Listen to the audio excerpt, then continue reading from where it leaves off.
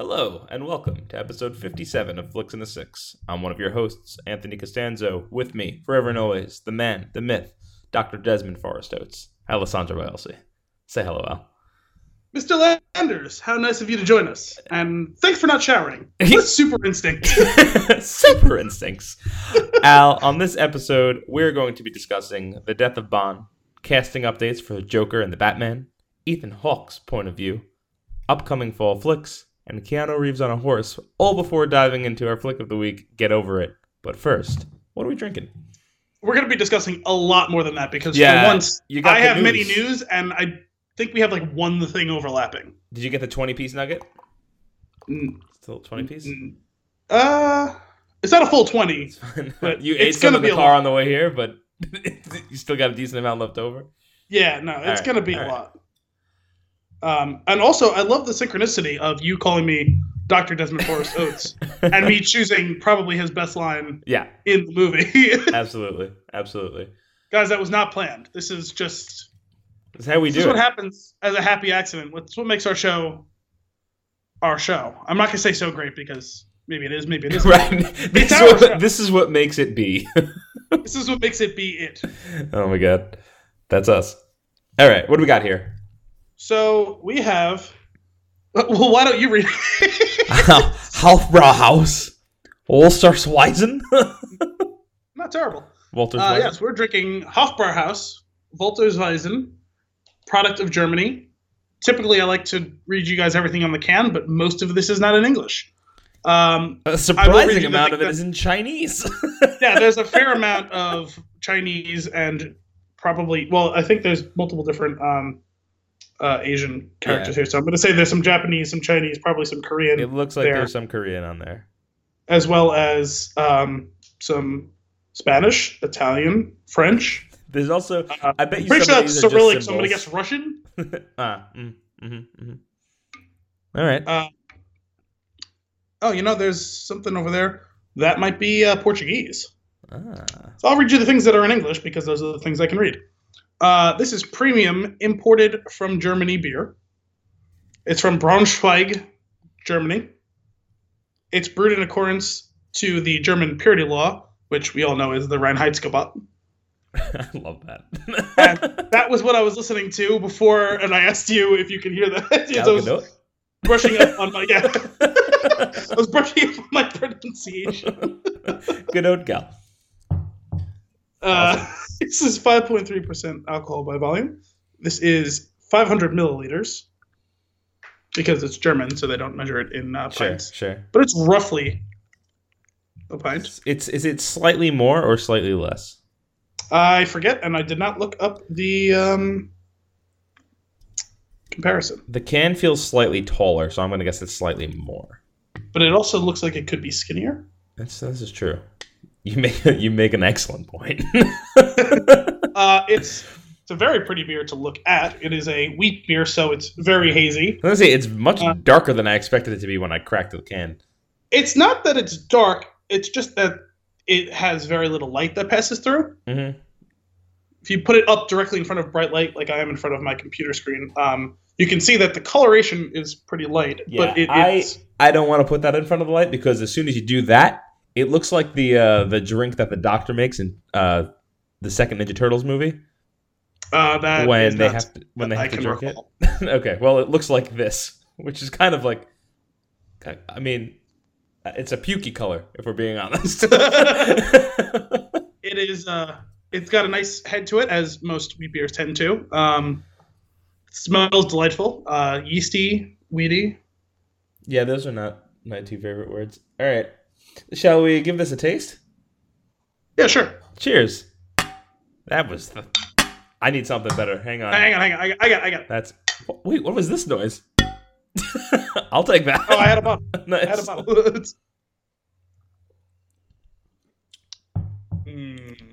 That's good. And here's why. Yeah, I generally don't care for these. But I like this. I do, and this is the right weather for it. Actually, it's probably even a smidge too hot for it. I believe most the wheat beers are more supposed to be like spring becoming summer. Or summer becoming fall, one of those two. That's got a lot of nice flavor to it. It does. I'm gonna be honest. Like, there's things that there's two flavors that I really don't love in beer, and that is like whenever I get that Belgian-y flavor, which we've talked about in the past. I don't know what. Sorry, what flavor you kind of cut out on me? Oh, sorry, that Belgian-y flavor. Oh, and yeah, that's not here. Typically, that's okay. And then this like Weizen flavor that like what these beers are. I generally don't care for it, but this is better than usual. This is from the old country, so that's probably why. Especially when you're gonna put the law right there on the can. Its tradition is since 1627, so they've been perfecting this for a long time. They've been doing some stuff. Yeah, it's nearly 400 years old. Yeah. Just 400? Also, it's, no. Well, no, sorry, I guess it's what, 300, or 400, or 390 rather? Something like that. I gotta say, yeah, because for that reason alone, the Weizens, when you gave me this care package, this was the one I was least looking forward to. But nice. I'm enjoying it thoroughly. So I'm glad we've exceeded expectations. I know I can always count on you. At least for beer, your last movie pick was atrocious. I didn't recommend it because I thought it was a good movie. I was curious to see it, and since I saw it, and we plan on doing it for the show, I know. I made sure to let you know to see it. Right. But this movie is a cleansing of the palate from last week. Agreed. Well done. Also, I love these like super classical like German like art on these cans. There's like a coat of arms. Yeah, it's got its coat of arms, and there's like wheat or barley stalks in the background. It's kind of a cool green color. It's a good vibe. Really good beer. Yeah, big fan. Well done, Al. Well done. You are appreciated. So you got a lot of news. Well, actually, wait. Oh. Speaking of appreciation, let's dive in briefly to something that I brought to your attention yesterday. Yesterday. The fact that we have reviews on iTunes that I didn't know we had. Yeah, that's cool. We should probably check in on those things every once in a while. Well, the thing is, I typically just deal with the Spin Tune website. Right. And you deal with the SoundCloud stuff directly. Yep. So I don't check out our stuff on iTunes very often. And I saw that we had 2 5-star reviews. Yeah. From last fall. I wish I had been aware of that. Right. And we really appreciate that. So thank you kindly. Thank you kindly, those of you who reviewed us. Anyone who hasn't yet who would like to, it's good for us because good or bad. Not going to discriminate. Would love the feedback. Constructive criticism we appreciate. We love the feedback. And also the more we get reviewed, the more our stuff can grow and the more cool things Yeah. Exactly. So help us help you. Help me help you. I thought that was cool. It just feels really real to see that. Yeah. Because it's not like we have people that we've never met before or never talked to before who listen to us. We have friends and family who listen to us. It's cool to get people reaching out to us who we don't know. Yeah. Tell us how much they like our stuff. I love that. It's great. It's funny. There's, we got friends and family that listen to it. And then there's like the ones that, you've shared it with that you expect, they're going to listen to it because they appreciate the same stuff we do. So yeah, they'll listen to it. And then there's like the occasional family or friend that is like, hey, listen to your show and I liked it. I'm like, huh. Yeah. It's getting around. Even though I didn't explicitly tell you it's there. So I appreciate you all. Thank you so much. But when you sent me that, you were like, we have reviews. And I read the reviews and I was like, what? And you said, I know. I thought that was so cool. Yeah, it's great. It's great. Thank you. Oh, God. This is what the next review. Stop slamming the damn table. The first one actually wasn't that bad. When you followed it back up with another one, that one was much louder. So to be clear, the first one was me accidentally tapping the table and not realizing I was close enough to hit it. And then I scared myself, pulled the glass back, realized I pulled it back too far, pushed it forward, and then slammed it into the table. Just for good measure. Oh my goodness. So you have a lot of news. I've got some news. How about, do you want to kick it off? Sure. All right, what do you got? Maybe you'll overlap with some of these and I could just cross them off. So I have some hard news. I have some hard news musings of my own, and I have one thought experiment type conversation between the two of us. So love it. Why don't you tell me what you want to tackle first? Let's start with the hard news. Okay. Sorry. Some hard news. Ben Affleck could lose his Batman role due to post-rehab insurance costs, experts say. That's a story broken by The Wrap today. Okay. Yeah, I did see something about him probably not officially no longer being a part of it because of this, but I didn't read into it because I just there's been a long running rumors about this because of how this movie's kind of been in production hell. There's been some questions whether or not he was trying to negotiate his way out, this and that. So he decided, you know what I'm going to do? I'm going to get wrecked so that I can't do this movie. Well, what I didn't realize was that he's been to rehab twice, and he's now going for a third time, second in about a year's span. Sheesh. So that sort of thing causes, for big budget movies, they have to take out insurance policies on their stars, and it may be so very cost prohibitive that they'll try to negotiate him out of the role. And all the speculation about him leaving was kind of kicked off by that horrific press tour he did for either Batman vs Superman or Justice League. I forget which one. Mm-hmm. Remember that one that spawned a million gifs of him looking like he found out his puppy died? Yeah. When he was sitting next to Henry Cavill. He was in that moment said Batman. Yes. That's brutal. I mean, in most cases, I feel like people are quick to be like, oh, what do you have to be upset about? In all seriousness, wish people the best. People are always going through things, and you don't know what they are, so yeah, sorry to hear that.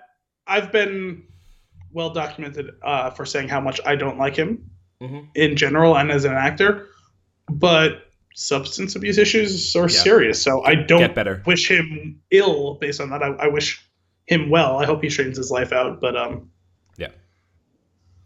Indeed. And this also spawns one other little piece of news or rumors, I guess is probably more appropriate. There was a rumor circulating the last couple of days that Oscar Isaac was joining the Joker potentially. Talks for the Batman movie. Oh, sorry. I had this backwards. Yes, the Batman movie. I have something else about the Joker movie. There were some people. There were some rumors, although more of it was just speculation and wishful thinking that he may be in talks for the role of Batman himself. Interesting. Which, in conjunction with the story, would make sense, although that apparently has been shot down officially by the same person who broke the story. So. Oh, well, you know what? Here's the thing. We've talked about this before. We're going to talk about it again, I'm sure, 600 more times before these movies come out. DC EU has hurt me. You told me, you said the words Batman. Show me on the Batman doll where they touched you. You just said two things that should have made me ecstatic, right? You said the Batman and you said Oscar Isaac. But you put the two together and I'm like, what are they going to do to my boys now? So at this point, it's just whatever. It's also supposedly, though, not true. Not going to happen. So, but I mean, I hate what they've been doing with DC. Yeah. Mm-hmm. But if there was someone who was going to get me excited to be cast in the role, Oscar Isaac would be on the short list. Yeah. I am a big fan of his as an actor, so for sure. But that's what I want. That's how I want to feel. But what I actually feel is, what are you going to do to him now? that's how I feel. The other news that came out in the same genre is on the Joker movie is that Alec Baldwin will be playing Thomas Wayne. Yes. And again, you say Joker, I should be very excited because I love the Joker. But I hate that we're getting another Joker already. Yeah. Like, why? There's so many villains. Why are they doing Joker again? Why are they doing it with Joaquin Phoenix? I don't care about any of this. And that's the thing. The Joker was done incredibly well the first time. When I say the first time, I mean 89. was done incredibly well. And against all odds, it was topped the next time it came around. Stop. But the thing you're good. There was 20 years between those movies. Yeah. 19 years.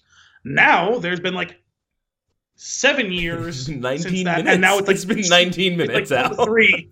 Yeah. So it's kind of the same stuff that I went through with Spider-Man, where I didn't like that they recast it with Andrew Garfield, and I didn't like that they recast it again. At least they did it right. Yeah. But that's looking at results over process. Mm-hmm. I hated the process. Yeah, this at least it was more of a course correction getting into the hands of Marvel, but it was still too soon.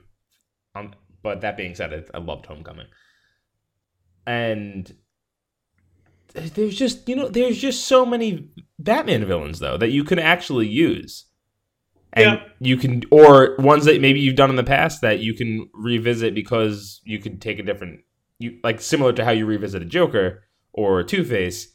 Revisit Penguin. You could do something interesting with that character. Bring in Hugo Strange. That would be amazing. Do the Mr. Freeze from the comic. Like do something like that.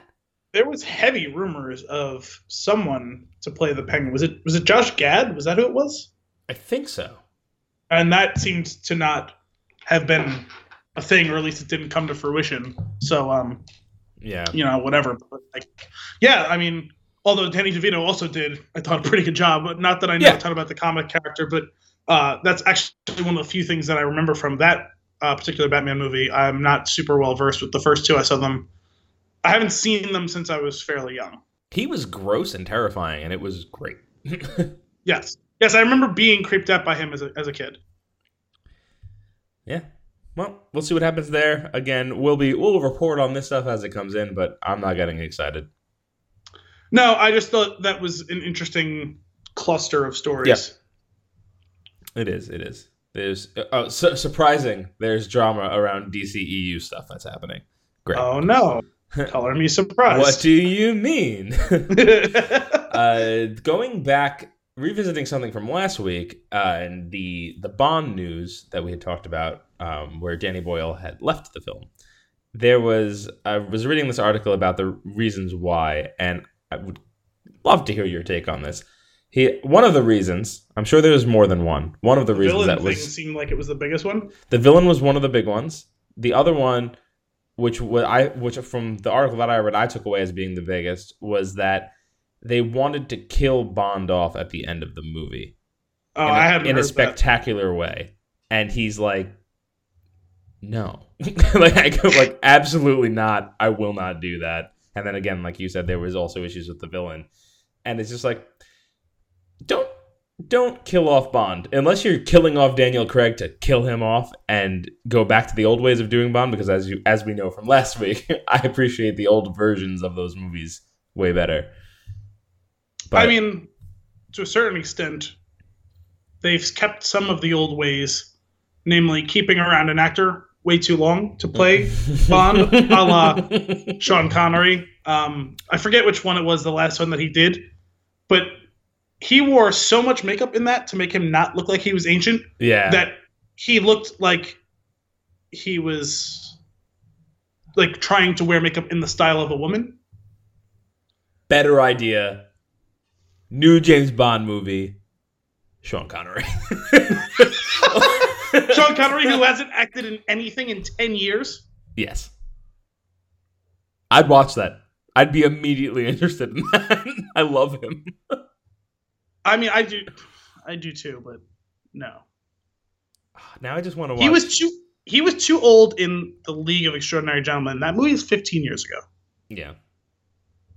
But I just want to watch The Last Crusade now. So good. So good. He's great in that. Oh, he's fantastic. I absolutely love him.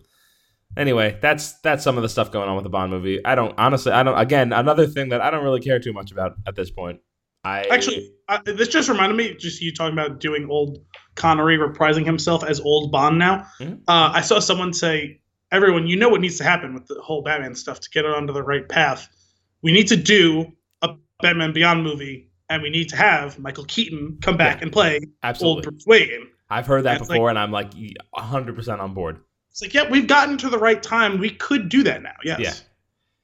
That would be amazing. And just flip it and be like, okay, this whole canon that we're doing sucks. Let's go back and revisit the late 80s, early 90s. I'd be on board. I also absolutely love Michael Keaton. You want to get nuts? Come on. I love that movie. What's your next? Do you have more hard news? I wouldn't call it hard news, but it's news. Episode 9 casting news. Okay.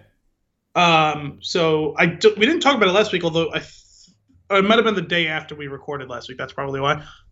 Dominic Monaghan has been cast in episode 9 in unnamed role thus far. That name sounds familiar. Who is that? That is Meriadoc Brandybuck from the Lord of the Rings movies, as well I know as those characters by name. That's adorable. Merry and Pippin. Oh, thank you. See, thank you. That's all you have to say. I know who that is. Shut up.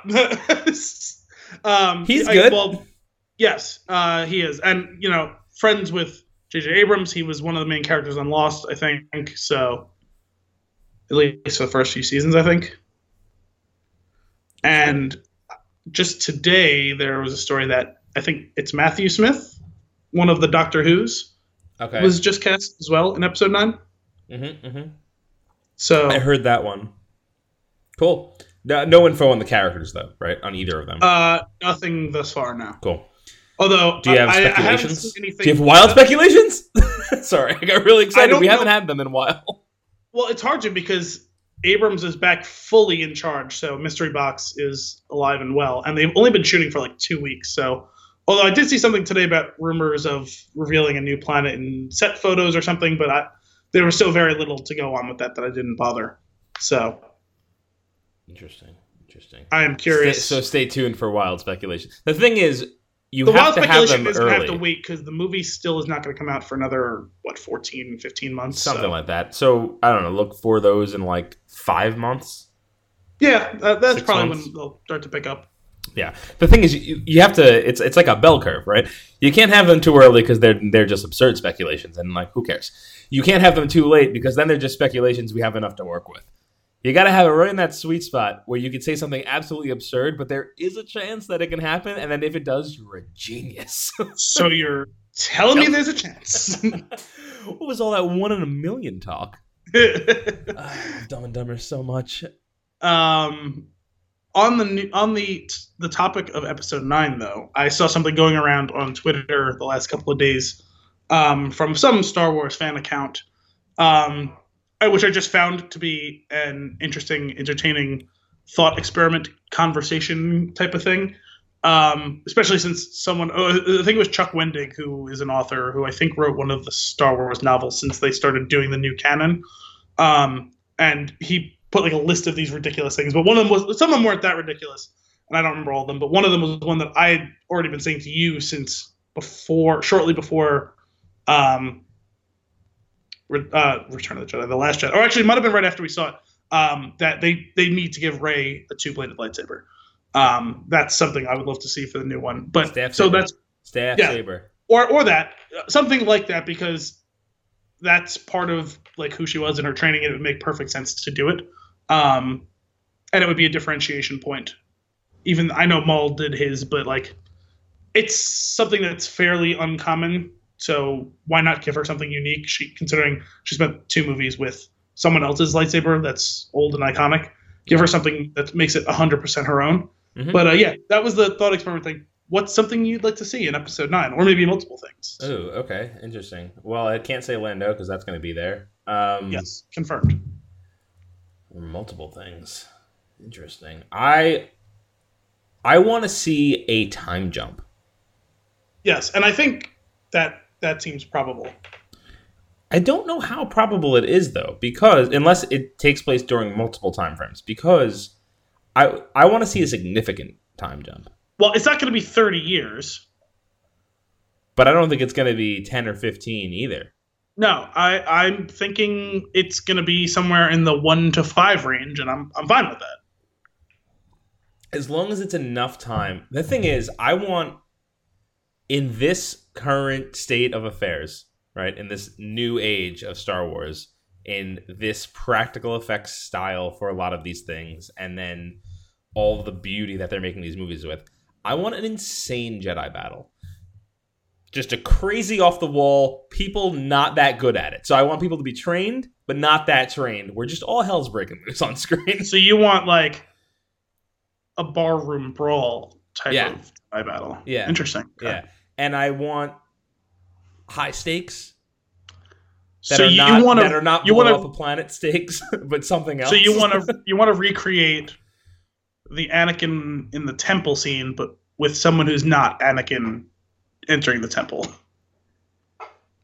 Maybe, but that was very one-sided. I don't want it to be one-sided. Well, that's what I'm saying. It was pretty unfair how much more skilled he was than all of them. That's what I'm saying. I want you like lower the difficulty setting. Yeah, like I want that feel of like building the rebellion that you get in Rogue One, but you're building this Jedi Order again and fighting with passion because you believe that something is so right and like you can't stand by this terrible thing that's happening and you have to give it your all. And I want to see this whole I want to build up and a dramatic battle with all of this stuff going on. I think that would be really cool to see because I think they could pull it off today on screen really well.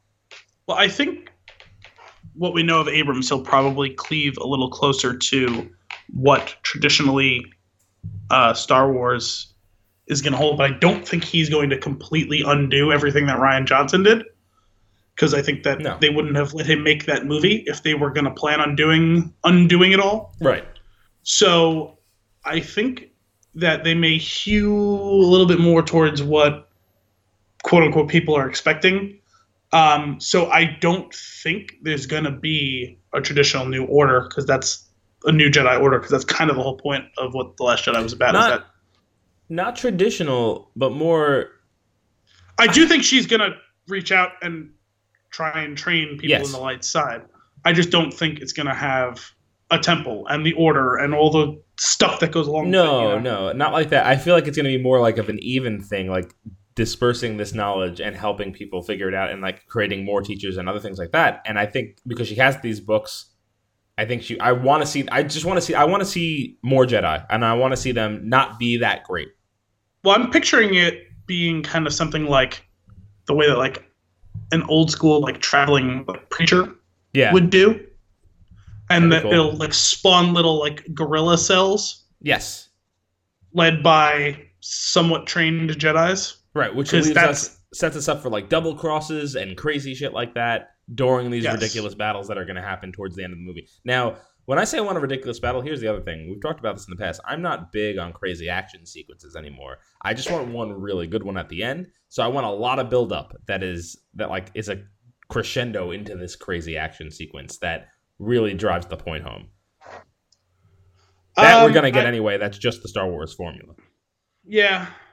I don't know. I get what you're saying about the big action sequence stuff. I do appreciate it when it's executed in a cool or inventive way. Right, but I want there to be meaning behind the battle. Sure. Yeah. Yes, you're right. Just building up to this is a big battle. No, like you have to have stakes, obviously. It's Act 1. We're on top of the world. Act 2. How are we going to do this? Act 3. Kill them all. Like that's we don't need that again. But it's just I want to see, like I said, I just want to see a lot of not greatly trained Jedis or Jedis in training. I'll tell you, fighting for honor and life and all that good stuff. The biggest thing to me, from my perspective, since I was thinking about this, is I've already told you what my kind of theory on how they're going to tackle Rey and Ben. I think it would make sense for the two of them to both die at the end of the next one. Because of the whole discussion we've had on the balancing of the Force and everything. Yep. And how if one of them survives or if one of them turns the other, that would throw everything so far out of balance. Whether or not they actually fully act on that, because you can play with the scales and the arguments of it all. If the Knights of Ren come back around right, then that's how you would balance it if she's training people on the light side. Yeah. Mm-hmm. To me, I think it's super important that Ben does not get to redeem himself. I agree. I don't want that to be the case either. He doesn't get to have a Darth Vader moment like at the end of his life. He has chosen it out of. He's figured out emotional manipulation, and we find out in those final moments of how evil he really is. That scene with his father was him emotionally manipulating his father, and things like that, where every action that he's taken in the past 2 movies are pure evil. That would be awesome. I understand what you're saying about emotional manipulation, but I don't even necessarily. It doesn't have to be that for you. It doesn't have to be. I can see the argument for it, and maybe there's an element of it, but I do think it came down to that was his moment to choose, and he chose. That could be cool too, and that's probably more likely what will happen. But what I'm saying is, I think now the whole thing with the thing is, it's the scene with Rey, that is 100% manipulation. You're right about that. But I think that Darth Vader was a tragic figure. Mm-hmm. He is not. No. He's a whiny bitch. The point is, it's been a series of choices, and he's had opportunities to turn off this path. Sure. Yeah, I like that. I really like you said. I agree with that. I don't want to see him redeem himself at all. That would be just too much of the old. I was just gonna say something else that I wanted from this. I lost it. It's gone. If it comes back to me, I'll one more thing, and that is that I want my theory to be proven true. I want the Master Codebreaker to have actually been Lando, and us to find that out in the next movie. Well, I suppose that to be the case. The first stage of that theory has come to fruition because Lando's back. Right, 100%. And Maz Kanata is obviously going to have to come back in some way because like they're not just going to leave her off there on the side. But she's going to be like, this isn't the guy that you were talking to? Because this is who I was sent. Like, that's all you got to do. This is who Well, they never ended up talking to the guy that she even told them to, allegedly, so. Mm-hmm. And I want him to have lost his flower in the bet. That's all I want. It's very simple. It fits. It would be great. It's just what I want to see. It's just what I want to see. I just want to be right about this so bad because I've been saying it so early on that it was like my theory first, no matter what. So I'm very excited about this, and I want it to be the case. Anyway, that's what I'm hoping for. Was there anything else on that topic? Nope, that's everything for that for now. Let's talk about this Ethan Hawke guy. Okay, what about him? Have you heard this this quote from him? Something about superhero movies? Yeah. So it's one quote that really bothers me, and I understand where he's going with it, and I understand his point of view for some of it. I just saw that he had a quote. I just didn't care enough to look at it. The quote is paraphrasing, Logan isn't a great movie. It's a great superhero movie, something like that. It's both. Okay. Yes. Thank you. Agreed. And his problem was that too much of, and what he's driving at is that there's too much stuff that you're not going to get to see because it's not put in front of you because everything else is pushed so hard by advertising and things like that. Superhero movies are so popular, they're front and center, they're big blockbuster hits. And he's talking about how he can scroll through, I think he says he can like scroll through iTunes, and let me see if I can find the quote. Here's one of the quotes. I'm always astonished, I'm sure you are too. You can go on Apple TV now and see that Joaquin Phoenix and Gwyneth Paltrow made a movie together that I never heard of. What? And like Matt Damon and Clint Eastwood movie I never heard of. And that's a weird argument to me. Mostly because that's been going on for like 50 years. That, and also, I feel like there's different types of people that watch movies. There are people that watch it for the art. There are people that watch it simply to be entertained. There are people that land somewhere in the middle. That's us. I believe that's us. That's the perspective. I think that we fit into both categories when we choose to. We have the ability to wear different hats. Right. And like us, and who I imagine listeners of this show, you can look at it through either lens, but you're there to enjoy it. You're there to enjoy your time at the movies. The other thing is I don't love this hand-wringing thing, and we're all prisoners of the moment at different times. Like, it happens to all of us. Mm-hmm. It's kind of human nature, but there's always been an evolution of what is in at any given time. And if you look at those sorts of arguments during any of the different discrete ages of cinema, there's always some sort of woe is me thing like that. Yeah. But taste always changes. I mean, how many people decried all the shitty big budget blockbuster movies of the 80s and 90s as this is the end of cinema and stuff like that? Sure. And instead, it wasn't. I mean, I guess if you want to say that there's been more of a crowding out of the middle class of movie, we've actually talked about that on the show here. But kind of like the Heath Ledger Joker said, like, we deserved a better class of action movie, and that's mostly what we're getting now. Mm-hmm.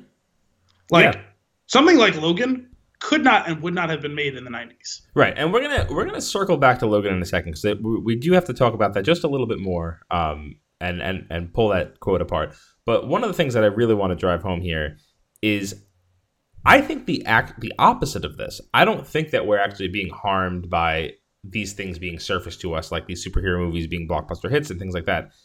Today, more than any other time in history of movies, we have immediate access to things that we would have never heard of before.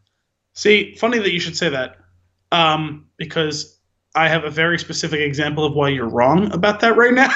Oh, interesting. Okay. So watching this week's movie was such a struggle for me. Okay. I've seen this movie before once or twice, but it's been a while. So I wanted to refresh my memory before we did this. Sure. So you shared the movie with me through our server online. It took me 45 minutes on Sunday to try and watch the first 15 minutes of the movie. Mm-hmm. I gave up because it stopped working. And then I started watching it last night, and I saw approximately 3 more minutes of the movie. Mm-hmm. And then I went to look for completely other ways to watch the movie last night, and I literally couldn't even find a place online to pay for the movie. No way. I got to the point where I was like, I am willing to pay several dollars to watch this movie right now. And Amazon Prime had it on it, and I was like, oh, great. Let me rent it from Prime or buy it on Prime. Went to click on it. It says, this movie's unavailable right now. I was like, you're losing me here. Well, okay, that is not the same. That's not a counter argument, though, to what I said, though. I said it's a very specific one because it just so happened to happen to me right now. Sure. I went through several hours of work trying to find this fucking movie. Yeah. And whether it be paid or not paid, like Netflix, Hulu, Amazon, iTunes, could not find access to it even if I wanted to hand them my money. Right. And eventually I finally found a way to watch it that was somewhat less than legal. So, well, and that's fine. And that's even that was different, though. That's an older movie that's an archive problem. That's something for whatever reason, there was no quick access to it, whether it was a licensing thing or just nobody has it available or it wasn't popular enough to be available on something immediately is one thing. And sure, we're not going to be able, not just yet, we're not able to just get anything that we want whenever. But right now, I can find 1,000 indie movies, that's not an exaggeration, that I've never heard of, and I could read synopses on them, and I could watch them immediately on probably over 100 different streaming services. That's true.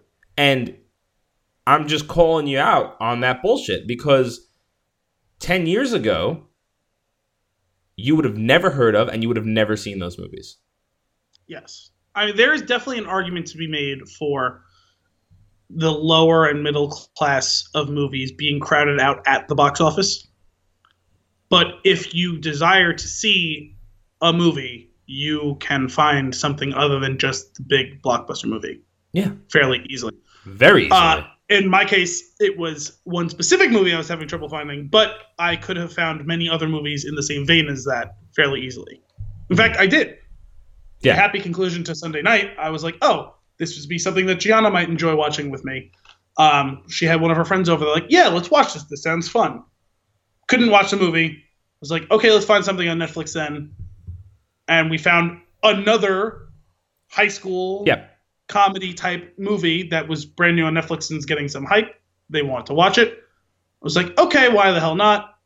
It was that movie, To All the Boys I've Loved Before or something like that. Mm-hmm. It's getting some hype online, and it was actually pretty good. Nice. Yeah, and that's the thing. It's a little bit difficult sometimes. For example, earlier today, Kim and I wanted to watch something, and we just couldn't find it, and that was a little frustrating. So we're in a time right now where finding something specific that you want to watch is I don't think it's any harder or necessarily better than before. No, because 20 years ago, if you were trying to do the thing I was doing last night, it would have been you driving to 15 different Blockbusters. Right, exactly. And that's, we're done with that. I vented my frustration on my computer screen.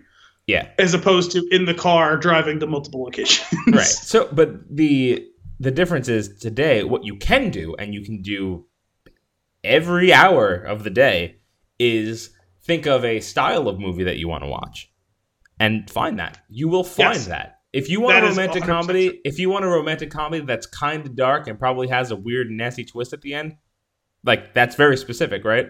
You could probably find that pretty easily on Netflix. Or again, I'm not just saying Netflix. Netflix is, in my opinion, the biggest player because it's the most accessible one. Well, not only that, but in this like exact conversation, you're basically using Netflix the way people use Kleenex to talk about tissues. Mm-hmm. Like Netflix and its ilk, like anything That's right. But that's the crazy thing is that there are so many free services out there that you can watch random crap on. Yes. And I say random crap. I don't mean crap. Like you can find random anything. Like there's random free services on Roku, for example. There's plenty of apps on that app store. My search last night led me to download Crackle, and I was not able to find the movie on there. But there was a bunch of other movies on there. Right, exactly. And movies that I was aware of. Movies that I have seen and have not seen. So I disagree with you, Ethan Hawke. And I think that it's on if you can watch what you want to watch. More so now than ever. And I just take issue with that statement. You know, when I hear stuff like that, I always think, Ethan, are you jealous because no one's ever called you to be a star of a superhero movie? Ethan, you have a smart TV. But he does because he talks about Apple TV.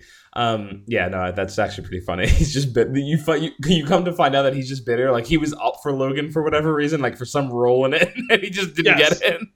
But so circling back to Logan and why that statement bothers me a lot.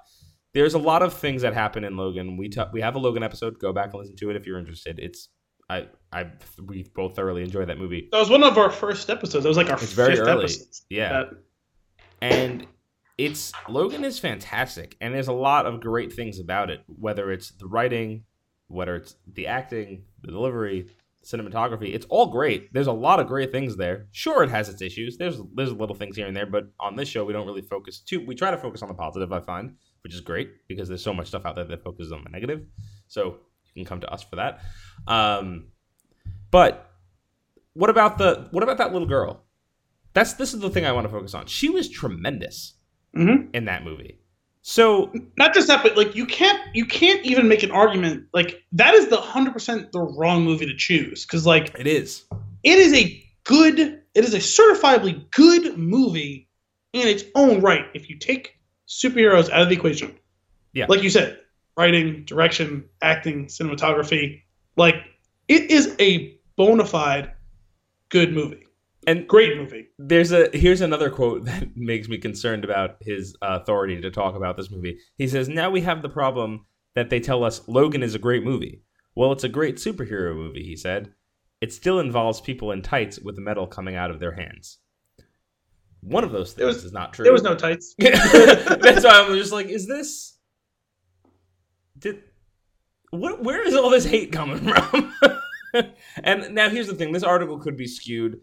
It could be coming off the wrong way because it is very paraphrased, this whole thing. honestly. Oh, so to say, it sounds like some of that is direct quote. Like direct quote is direct quote. Those two are direct quotes. I have a feeling that there's a break in there, the way that it said that it didn't come straight across that way. Then again, this is also, unfortunately, I pulled this up in 3 different places, and the last one that I had open was unfortunately Fox News. So that's where this particular one is coming from. So I don't really give. No, but that was just an aggregation. I saw that story today too. It got picked up. That's what I'm saying. So. I've seen it in multiple places, but I opened up one right before the show from a list in the Flipboard, and this is the one that opened up. But like I said, it's all there. A lot of the people were trying to explain the point that he's making, which we did bring up, but I have my counter argument still stands, and I just thought it was interesting. But I do take a big issue with saying that Logan is not a solid movie on its own merits. Well, the thing is, like based on the one that he chose, like did you see the movie? Right. Like Ethan Hawke, did you watch that movie? Because if you did, you picked the wrong. There are examples of what you're trying to argue. You chose the wrong one, so you lose some credibility with me. You know what's funny? Maybe like if you picked Justice League or something, I'd totally get behind you. Like I get it. No, but that he's not. He's talking specifically about a movie that is praised very highly, but is a superhero movie. Some people praised that movie. Well, here's the interesting thing. What would you think that if he made this statement about Black Panther instead of Logan? He'd still be wrong. He would be wrong, but I think I could see a little bit more of what he's talking about, because Black Panther is... Well, in that case, they did have the tights and everything, but... Right, but it's very much... It's an evolution of the modern superhero movie to a very... They really got the formula down for this movie. Yes, Black Panther is more closely linked to a true blue superhero movie. Logan is very much less... that. Right. Logan we've talked about, it's a Western. It's just like this crazy going off into the sunset movie. It's not with superhero characters in it. Yeah. But even that, it's just the wrong choice. It's not the right movie to use. Minimum, you know what I mean? Yeah, no, 100%. And that's kind of the point. Like the mutants are dying off, and this is the new wave of them creating this. I don't know. It's whatever. We're not going to get too much further into that. Logan's a great movie all around. I stand by that. Yeah. Anyway, that's it on that. I was curious what your take is. It sounds like you're pretty much on the same page as me. Yep. Do you want to take over from here? You want to take something? Sure. Do you have any more news? I've got 2 more things. One we can potentially skip depending on how long we go. Okay. I have two general conversation pieces, although one of them is based on an article that I stumbled on from last week on AV Club. And let's do that one first. Okay. The headline of this story is, the creators of the Nintendo 64 GoldenEye have officially ruled that Oddjob is cheating. I saw that. And I know that you were a huge GoldenEye fan. I was a pretty big GoldenEye fan, but not having an N64, obviously, I wasn't quite as big of one as you. Sure. But yeah, it was funny. It was just, they interviewed a couple of people who made the thing, and it was kind of part of a larger piece about the making of the movie, of the game, and how it walked a very fine line to having been another forgettable movie tie-in game, and instead is probably the most influential shooter of the last 25 years. Which is hysterical because, it came out way later than the movie, if I remember correctly. Like a year or two later? Yeah, it came out in 1997. Right. And I believe, actually, wasn't that movie in 95? I think so. It's a weird split for a movie tie-in. Oh, well, yeah, they took the time to make the game. Well, but the thing is, the reason that people remember that game is because of the multiplayer, and that was really late in the development of the game. They almost didn't do one. Yeah. And the missions of that game are pretty fun on their own. Oh, yeah. But I played so many hours of that game, it's ridiculous. But this would not have had the staying power and the fully enter the zeitgeist like this if it wasn't for the multiplayer. And I just thought that was funny. Everyone had their own personal rules, like their house rules, and they mentioned that, for a certain demographic, this is the leading paragraph to the story. For a certain demographic, GoldenEye 007's multiplayer mode is imprinted on the mind. Say the word facility, or if you're the neighborhood bozo faculty, and a flood of low-res gray and blue tiles That's so spot on. Conjured. Mention slappers only, and the body tenses in anticipation of a frantic karate-chopping melee between swish-faced versions of James Bond characters. Yep. GoldenEye multiplayer was a staple. The best reason to contort hands around the torturous plastic trident of an N64 controller for hours on it. This is really well written. That's so great. That's really funny because, like, at the same time, it's like, that's great that they put this out, but after you think, oh, that's so funny that they actually said that, you're also like, but yeah, we know. Oddjob was cheating because it was ubiquitous. Like when you played the game, it was like no Oddjobs. Yes, and if somebody picked it, you're like, oh, you've never played GoldenEye before. You can't use him. And it's really funny because the reason that thing is broken, that Oddjob is broken, is the aiming mechanic in that game. If you remember, it had an assist, right? It did have an assist because you needed it at that point. But the way that, and this is why a lot of people struggled with Chris, I don't know if you know this, he struggles with the current default controls of shooters, where the right stick aims and the left stick moves the feet. You go forward, backward, strafe, left, and right. That's what the left stick is for. That's been everything since like 2000. Halo, I feel like, and maybe a few things before that probably. That was the first big main thing that everyone played that had it. Yes, Halo, right. The original Halo Combat Evolved. Yeah, and people like Chris were stuck on legacy controls for the longest time because they were familiar with GoldenEye.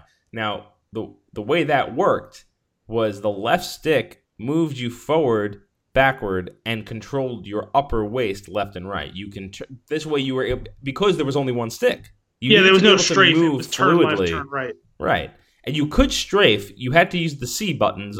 It was very weird. Well, that's what I'm saying. It wasn't a stick strafe. That's what right. It was very silly. But here's where this gets interesting, though. The key to this is because there is no right stick, you can't look up and down. You had to use the C buttons to look up and down. Which is why Oddjob is impossible to hit because you are not taking your thumb over to the C button because the C buttons were placed on the other side of the globe. Torturous piece of trident plastic was a pretty excellent. It was great. Sentence. Yeah, that was well crafted. But that's just so funny. This paragraph sums it up. The rest is history. Rare is the name of the developer. Well, that wasn't for you. I figured you knew that. Avoided the grim reality of a world. I forgot other people are listening. Yes, it's easy to do that. Of a world devoid of entire summer days, annihilated at the altar of GoldenEye multiplayer, and ushered in fights aplenty with the jerks who picked Goldfinger's diminutive, dapper assassin Oddjob as their character. Yeah. On this last point, the interviews are completely clear. It's definitely cheating to play as Oddjob, according to GoldenEye's gameplay and engine programmer Mark Edmonds. We could have put something in to stop this blatant cheating, but why not just let players figure out or decide on their own rules? That's great. I'm glad that you came across that as well.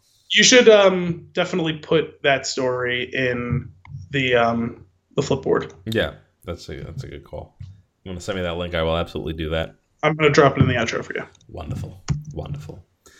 Moving on, I've got another funny one here, one that I don't want to skip. This is from High Snobiety, which is a great name for a website. Love it.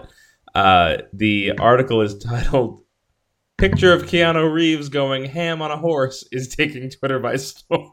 I saw the picture, and already I have seen it being made into all sorts of memes. So. Right, and that's what this article is. It's an aggregation of all of these amazing tweets. So I'm just going to read some of them for you. You can look up the picture pretty quickly, I'm sure, if you just Google Keanu Reeves on a horse. But I think if you just Google Keanu Reeves, you'll find it because it's been all over for the last few hours, and by the time you guys listen to this, it will have invaded your life. So one of the main pictures I could just describe this very easily for you is horse, Keanu Reeves as John Wick on the horse, pointing a gun off to the side at someone's head who is on a motorcycle. That's one of the main ones here. And I'm just going to read you some of these tweets because they're amazing.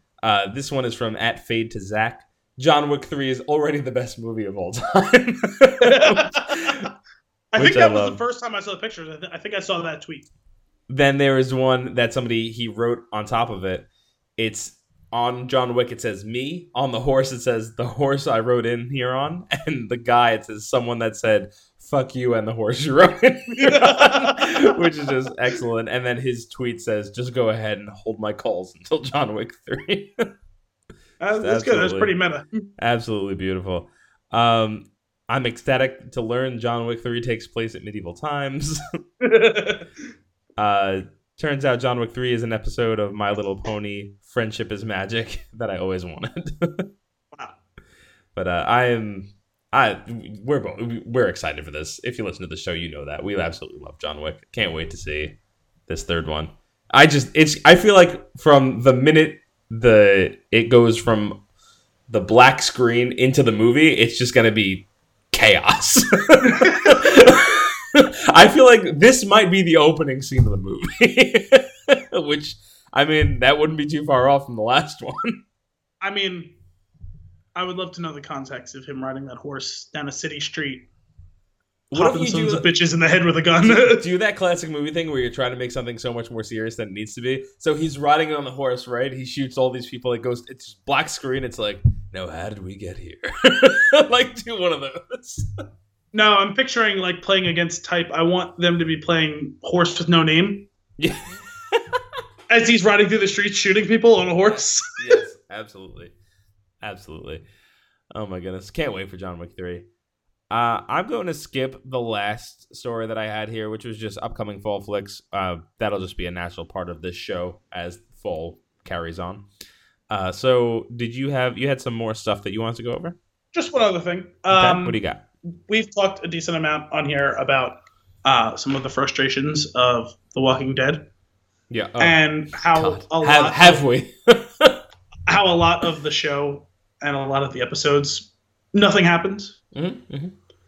Mm-hmm. So I watched an episode of TV last night from this little show called Better Call Saul. You may have heard of it. Mm-hmm. Mm-hmm. Which I think I said on air last week is the current leader in the Clubhouse for best show currently on TV. Last night's episode was largely from a plot standpoint about absolutely nothing. It's one of those holding pattern episodes. One might call it a character study episode. Right. That's what you say to defend it.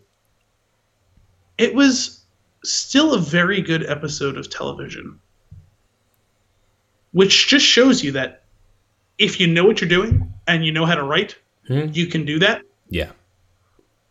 How many minutes were close-up face shots? Well, none. I know you don't watch Saul, but you watch Breaking Bad, and I watched like a season or two of Saul. I do like it. I just have to go back and finish it. Well, meaning you know how the show works. Yeah. So there's often montages where you're not sure what's going to happen until it's done, and they shoot from curious angles. There was no more or less of it than you would expect in any other. Actually, there was like a full-blown shootout in this episode, which you never really see in those shows, especially Saul. But really, largely, the plot was fairly light in this episode as far as like the central story, and I did not feel like I wasted my time having watched the episode. That's good to hear. Which, when you think about how many episodes ostensibly have a decent amount of plot in The Walking Dead, that I do feel like I wasted my time watching, just goes to show you how far that show has fallen and what really good television still looks like. I just love that you get that story. Andrew Lincoln's leaving Walking Dead, and you're like, yeah, that sounds right. I read that story, and I was like, I should probably leave too. Yeah, right. Well, if everybody else is going, I'll see myself out. He gets paid millions of dollars, and he's walking away from it. He's the first person to leave the party, and you realize, oh, it's okay to leave too. I get paid $0, and I haven't left. And you know what? Let's make a pact. When him and Lauren Cohen leave, I'm going to leave too. Okay. I'll be here to continue to complain about it because I'm stuck. Well, because largely, I've said the same thing, but largely the only reason I stay is because I've invested so much time in carrying into these characters. If those characters aren't there anymore, then why am I going to stay around if the show's not good anymore? But the thing is, they've nailed the fact that it's now turned into a train wreck, and I can't look away. I need to see how bad is this really gonna get, and then it's like, wow, we are 30 minutes in, and the camera is still up his nose. Like I can't let go of this. If you go back and watch the last season of The Walking Dead, and you put a montage together of all the clips that were up someone's nose, you got about 30, 40 minutes of footage. It's ridiculous. There was like a whole opening before the credits roll that was just that. And they did fade transitions between different people's nostrils. It's bad. It's real bad. It made me so mad. I took a picture of it and I posted it out. It's absurd. I don't know what I'm doing, but I'm still gonna watch it. I watched that show Into the Ground, but not with AMC commercials. That's not a thing anymore. Well, I do it too because I refuse. I don't watch it on Sunday nights anymore. Absolutely not. No, you can't watch that show live. One half season airs during football season anyway, and that's supposedly that's typically the one of the best games of the week is Sunday night. Mm-hmm. So I just watch that, and then at some point during the week I get around to watching it. So I fast forward through anything that I don't want to see, which sometimes is actual runtime. Right. The last season of that was a Monday night show for me for sure. Man, that's so frustrating. Can we move on to something happier? Yeah, let's move on to the movie. Oh yeah, man, get over it. I'm so glad you brought this one to light because Well, actually, let's give credit where credit's due. This was a listener recommendation. Right. It is a movie I had seen before, but I would not have pitched it for the show, except that I was pushed by a listener. So to be clear, your suggestions work. Send those to flicksina6@spintune.com. Carry on. So anyway, it's a movie that I enjoyed. It wasn't one that I necessarily would have thought to do for the show, but I definitely don't regret having the opportunity to sit back down and watch it again, no matter how tortured that process was. Because it's a funny movie. I mean, I wouldn't call it a classically good movie. No, but it's a classic of this type of movie. Yes, it is a very good example of this particular genre of movie, of which I have watched many, and I'm sure many of you have watched. Absolutely. Because it's a fun type of movie to watch. And here's the thing. I think I've probably said this before, and I'm sure I've heard other people say that they watch that these types of movies are a guilty pleasure of theirs. No. There's no guilt. Guilty pleasure. No guilt. Because this is super entertaining. Just enjoy it and own it. Because I do from now on. This is not a guilty pleasure. This is the type of movie that I absolutely love. There's nothing wrong with it. It's a not so guilty pleasure. How about that? There you go. I'll take that. That's a happy balance. So this is just. I always say that because there is like more classically good iterations of this, like a John Hughes type of movie or like a Superbad. You know what I mean? Yeah, and this is up there. It's very entertaining. It's not like as good as in my opinion, it's not as good as a She's All That or 10 Things I Hate About You or things that I love. Because 10 Things I Hate About You is probably my the top of that list for me for these types of movies because I absolutely love that movie. But I never saw that. Oh well, we'll have to make that happen. But this is. It's just a 90s style high school flick. And even more so, it's because this movie was 2001. It was very that 1999 to like 2002, 2003 like bracket of time. But this is that to a T, although it does have some callbacks to slightly older movies. And it's great. I love that because my first poll that I wrote, like I think 20 minutes into the movie was, this has all the hallmarks of a 90s flick. It was made in 2000. It has glow sticks and absurd CG and Coolio. Like for 2.5 seconds. I'm not even certain he has a line. He just goes like, what? And that's it. So brief that at first I wasn't sure it was him, even though they said his name, because they said his name kind of trailing off. Yeah. And like that's the only reference to the fact that it's him. Yeah. So it's almost one of those things that like you have to know it's him to know it's him. You know what I mean? Like it's so, you know, and that's the great thing about these like the early 2000 like high school style movies is that at that point they've kind of mastered the 90s high school movie formula that they've been going for. Yes. And they have like they understand what works. So I feel like in the 2000 range they're more polished. Yes. As polished would go for a flick like this. But it's so entertaining. Stuff like where him like screaming no as like the screen is like yes. blowing out away from his face, like stuff like that. Like that is 100% of that time. Exactly, and it's so much fun. It's feel good. It's entertaining. It's hysterical at times. Like there's just also a very cool snapshot of a particular time where this is a loaded cast, but most of them weren't actually famous yet. Like Kirsten Dunst was already pretty well known at that point, I guess, but still not super famous. Yeah, because it was still another year until the first Spider-Man came out. Mm-hmm. And most of those like kids like. Well, let's go over that list. We've got Kirsten Dunst. We have Ben Foster, who I recognize from a few things here. I'm going to pull him up because I'm not sure. Alpha Dog is one of the ones that I'm thinking of. Yeah, he was in the Mechanic remake with Jason Statham. Okay, and he's good. He's in there's a lot of older things that he's in like during that time or younger. That I just like when I looked him up, I was like, this guy looks familiar, and I looked him up and I saw him now, and I was like, oh, he aged well, like because he was like super geeky nerd in this movie, or like in this movie. Well, he was in. I think he was in Freaks and Geeks. Yeah. Mm-hmm. So who else do we have here? Shane West, Colin Hanks. I guess was kind of known-ish at this time. I guess maybe was this? I think a year before Orange County, which I think kind of put him more on the map. But also, he's Tom Hanks' son, so right. Zoe Saldana was no one at that point. Right. Mila Kunis was no one. She wasn't Meg yet. Right. Yeah. When does and how far in advance of that 70 show is this? That is a question that I do not have the answer to because I am not a fan of that show. I'm gonna look it up real quick because I'm curious. When did that 70 show first air? And while that's loading, let's continue down this list. What else do we got here? Cisco? Yes, which that's a hysterical inclusion into this whole thing. Oh. Actually, she was already on that 70 show. Was she? It started in 98. I didn't realize it was that old. Holy moly, that show started in 98. Good lord. That's insane. I enjoyed that show. I know you said you weren't a fan, but I had fun with that. Coolio, before you expand the cast list, Coolio is on it. I just want to point that out. As is Vitamin C. Right.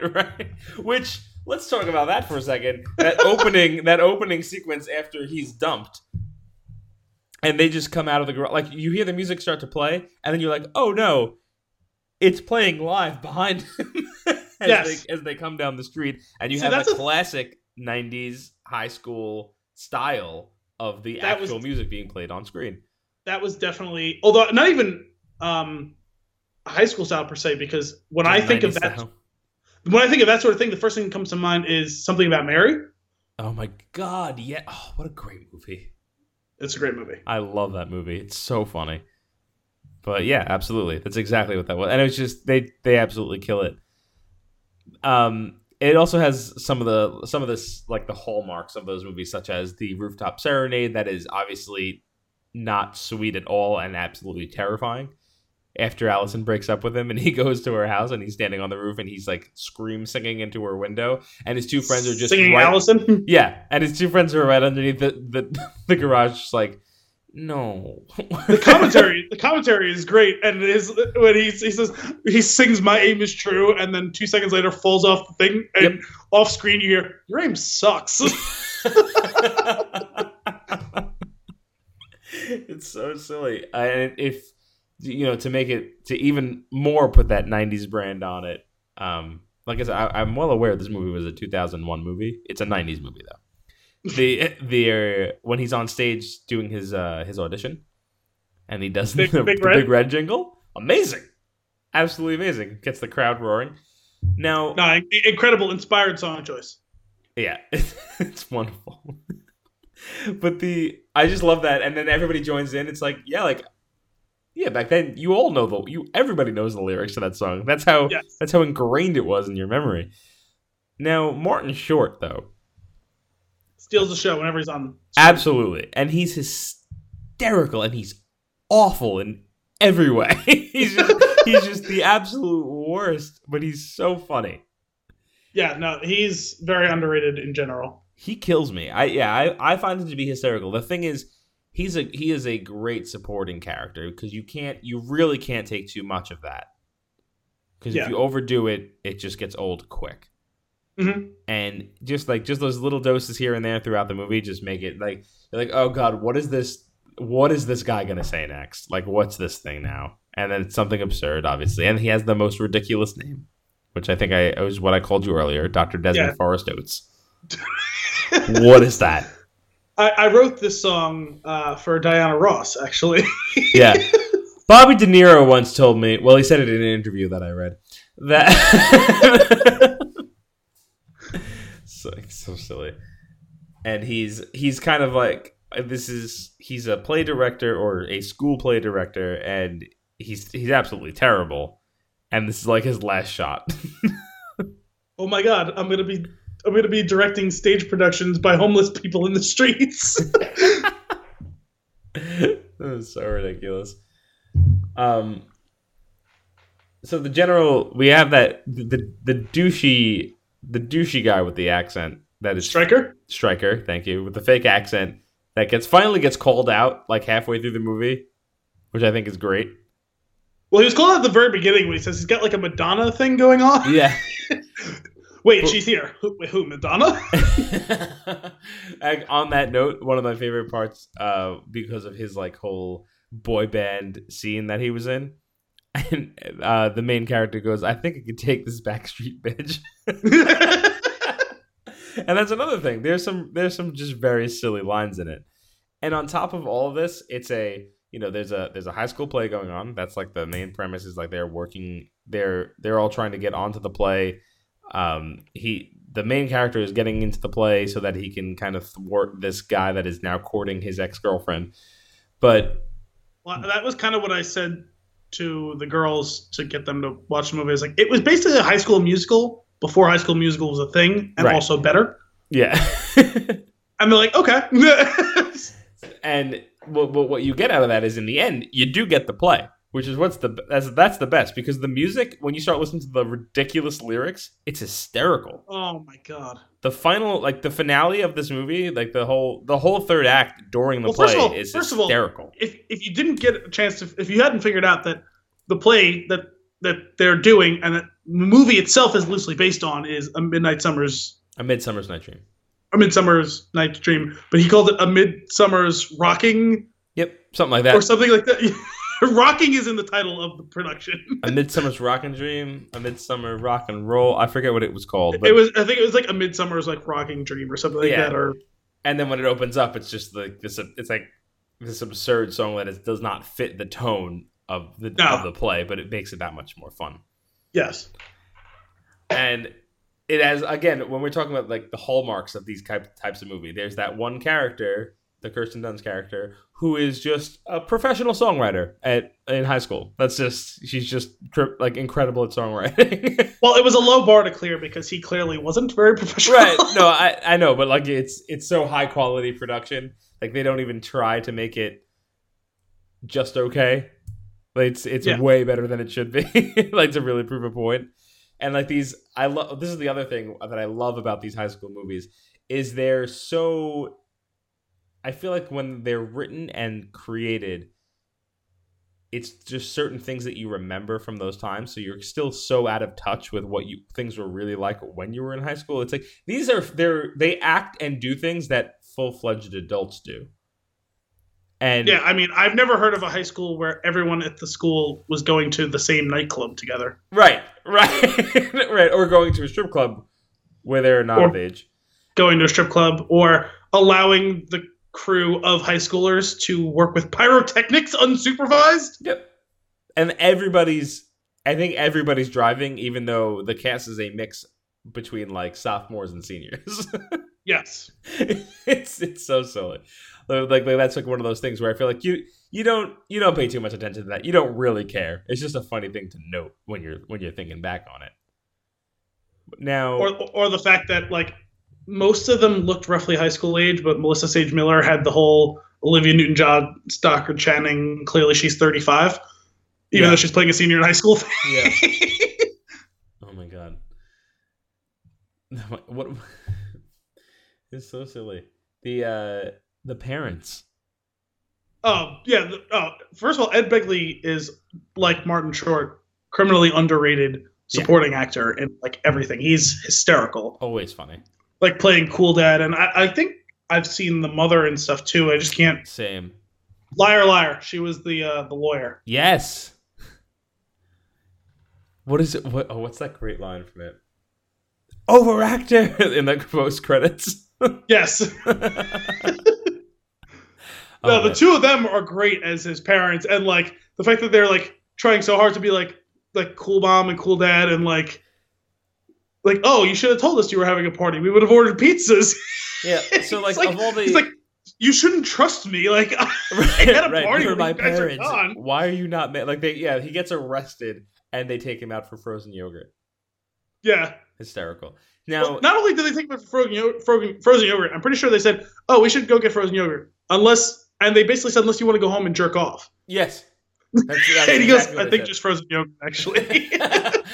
So the characters, though, because there's parallels there, and they're meant to be between the play and the movie itself. Like it's very meta for 2001, which is. Okay. I guess that's actually the signature of this time and this type of movie. Low budget, no name high school comedy. Yeah. So the characters of the fairies are like these kind of mischief makers. It seems like the fairies are like low-key the MVP of this movie. Right. Now the parallel of the fairies, though, I feel are the two parents and Colin Hanks. In what way? They're kind of just creating, like pushing the character a little bit forward. Or creating a little bit of chaos or something, and just like making you go with the flow. The reason with the parents being this whole thing, there's a crazy house party. They don't shut it down. They just they bolster it, and then Colin Hanks throws the party to begin with. That's why I put him in that same bucket. But also, he threw that party at Ben Foster's house. Correct. Without Ben Foster being present or being aware. Correct. Like. How? we don't ask these questions. That's they're how. In and around the house, like it's like fully catered, like punch and like speakers and everything inside of another person's house. Mm-hmm. Yeah, these are the types of things that you don't ask when you watch a movie like this. Like any of these movies that have a house party, watching it this time. Well, but any of these movies, whether it's this or Can't Hardly Wait. Or like any of those movies, when they have the house party, you're like, this would have taken days to set up. And he did it in like 3 hours, finding out that his parents were out of town. He did it between stopping at the music store and them going their separate ways. Yes. Oh my god, so good. I just love these movies so much. There's so much. They're just feel good, entertaining movies, and sometimes that's what you want. Ethan Hawke. Sometimes you just want just a movie to laugh at and enjoy your time. Not everything needs to be like an art piece. I love it. So much fun. It's just like it looks like they're having fun doing it. Like it's like the big red scene, like shit like that. Like sure there's some overacting in all of this, but like they all look like they're having fun. The main cast has good chemistry. The scene at the end when the two of them are dancing and singing and competing. Yeah, this is one of the earliest dance battles. Yeah, the whole dance battle thing, like he literally punches him in the face somehow and gets away with it. And no one notices. Well, and I like that you said no one notices, because that's where Colin Hanks watching the play comes in. This is one of the things that I love that these movies do. It has to be absurd, right? They have to kind of go over the top, and you have to just accept the things that are going on. But there's always like a grounding character who borderline breaks the fourth wall. And that's what Colin Hanks is during. The voice of reason / voice of skepticism throughout the course of it. Well, at least during that scene, during the scene of the play, because everybody else is super into it, laughing, enjoying it, applauding. And he's just got this look on his face of, what the hell is going on? Which is how you should feel as the audience member. And it just works so well. And having that discrepancy between him and like literally everybody else in the room it's just so funny. And also the whole side story with the like the girl with like the curse. Yeah. Like what the fuck was going on? You know what I love about that? It's completely unnecessary, but I love every second. It's entertaining. There's no reason for it at all. It serves no purpose. It's just some extra thing that they wrote in that I thought was funny. Well, and like each like scene that she's in, like it's pretty snappy. Like it goes by pretty quick, and it's good. Like just like kind of like a pressure valve of like, you know, like just have a quick laugh. Like doesn't matter at all, other than for a laugh. That's all. That's all she's there for. Doesn't have anything to do with the story up until the very end. And all three guys needed to end up with a girl. Mm-hmm. So that was the other part of it too. It was a real left field thing because everything else was obviously having built to. The first couple of times that that Sisko and Mila Kunis are on, and he's just staring there with his like mouth agape, and she's like, "Can I help you?" And he's like, no. And they did like 2 or 3 times. I love like that. In the first 10 minutes of the movie. His whole dance sequence is great too, where he is not part of the play. Somebody breaks their leg. No, he gets drunk. Yes, yeah, no, he got drugged at the party. Yeah. Well, no, he didn't. He get sick because somebody puked in the punch bowl. I think that's what happened. Oh, did someone throw up in the punch bowl? I was a little distracted watching it at that exact part of the sequence. But like, I remember someone making a comment about the punch, and I just assumed that being a big party in a punch bowl, I assumed someone spiked it. No, I'm pretty sure someone threw up in it. But anyway, this guy, for whatever alcoholic reasons, can't be in the play. Then Martin Short's like, well, this whole play's already a disaster. Anybody here can dance? And that's basically how that goes down. And he kind of, my coach calls me, what does he call him? Crazy Legs? Coach calls me Crazy Legs? Super. Super. And then I love, so he gets on stage and he's like getting into it. And he's starting to win Mila Kunis' character over, like, because they're dancing, they're having a good time. And then when the actual part comes up in the play and he just like goes all out and improvises and he's doing flips and all sorts of crazy spins and everybody else just kind of moves to the side. It's just so funny. And what I love about that is Martin Short's watching the play, and right before it starts, he's like, well, here goes this disaster. And then it starts and people are enjoying it, and he's watching and he's so excited about it. And like he's a roller coaster of emotions in the seat, and it's so funny and it's so well done.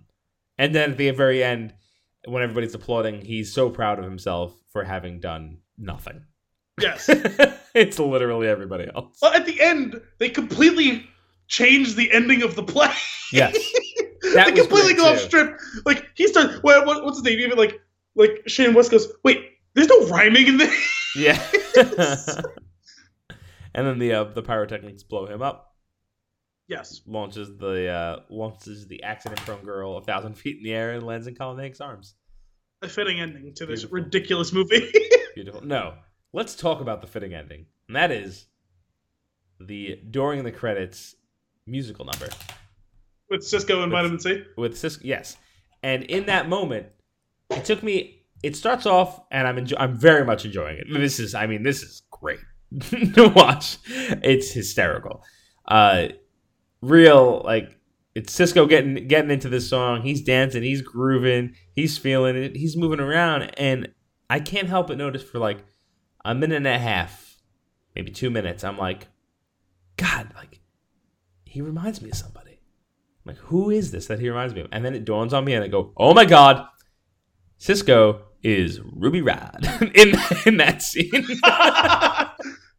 And it's spot. I feel like it's so spot on that that's who the character is based off.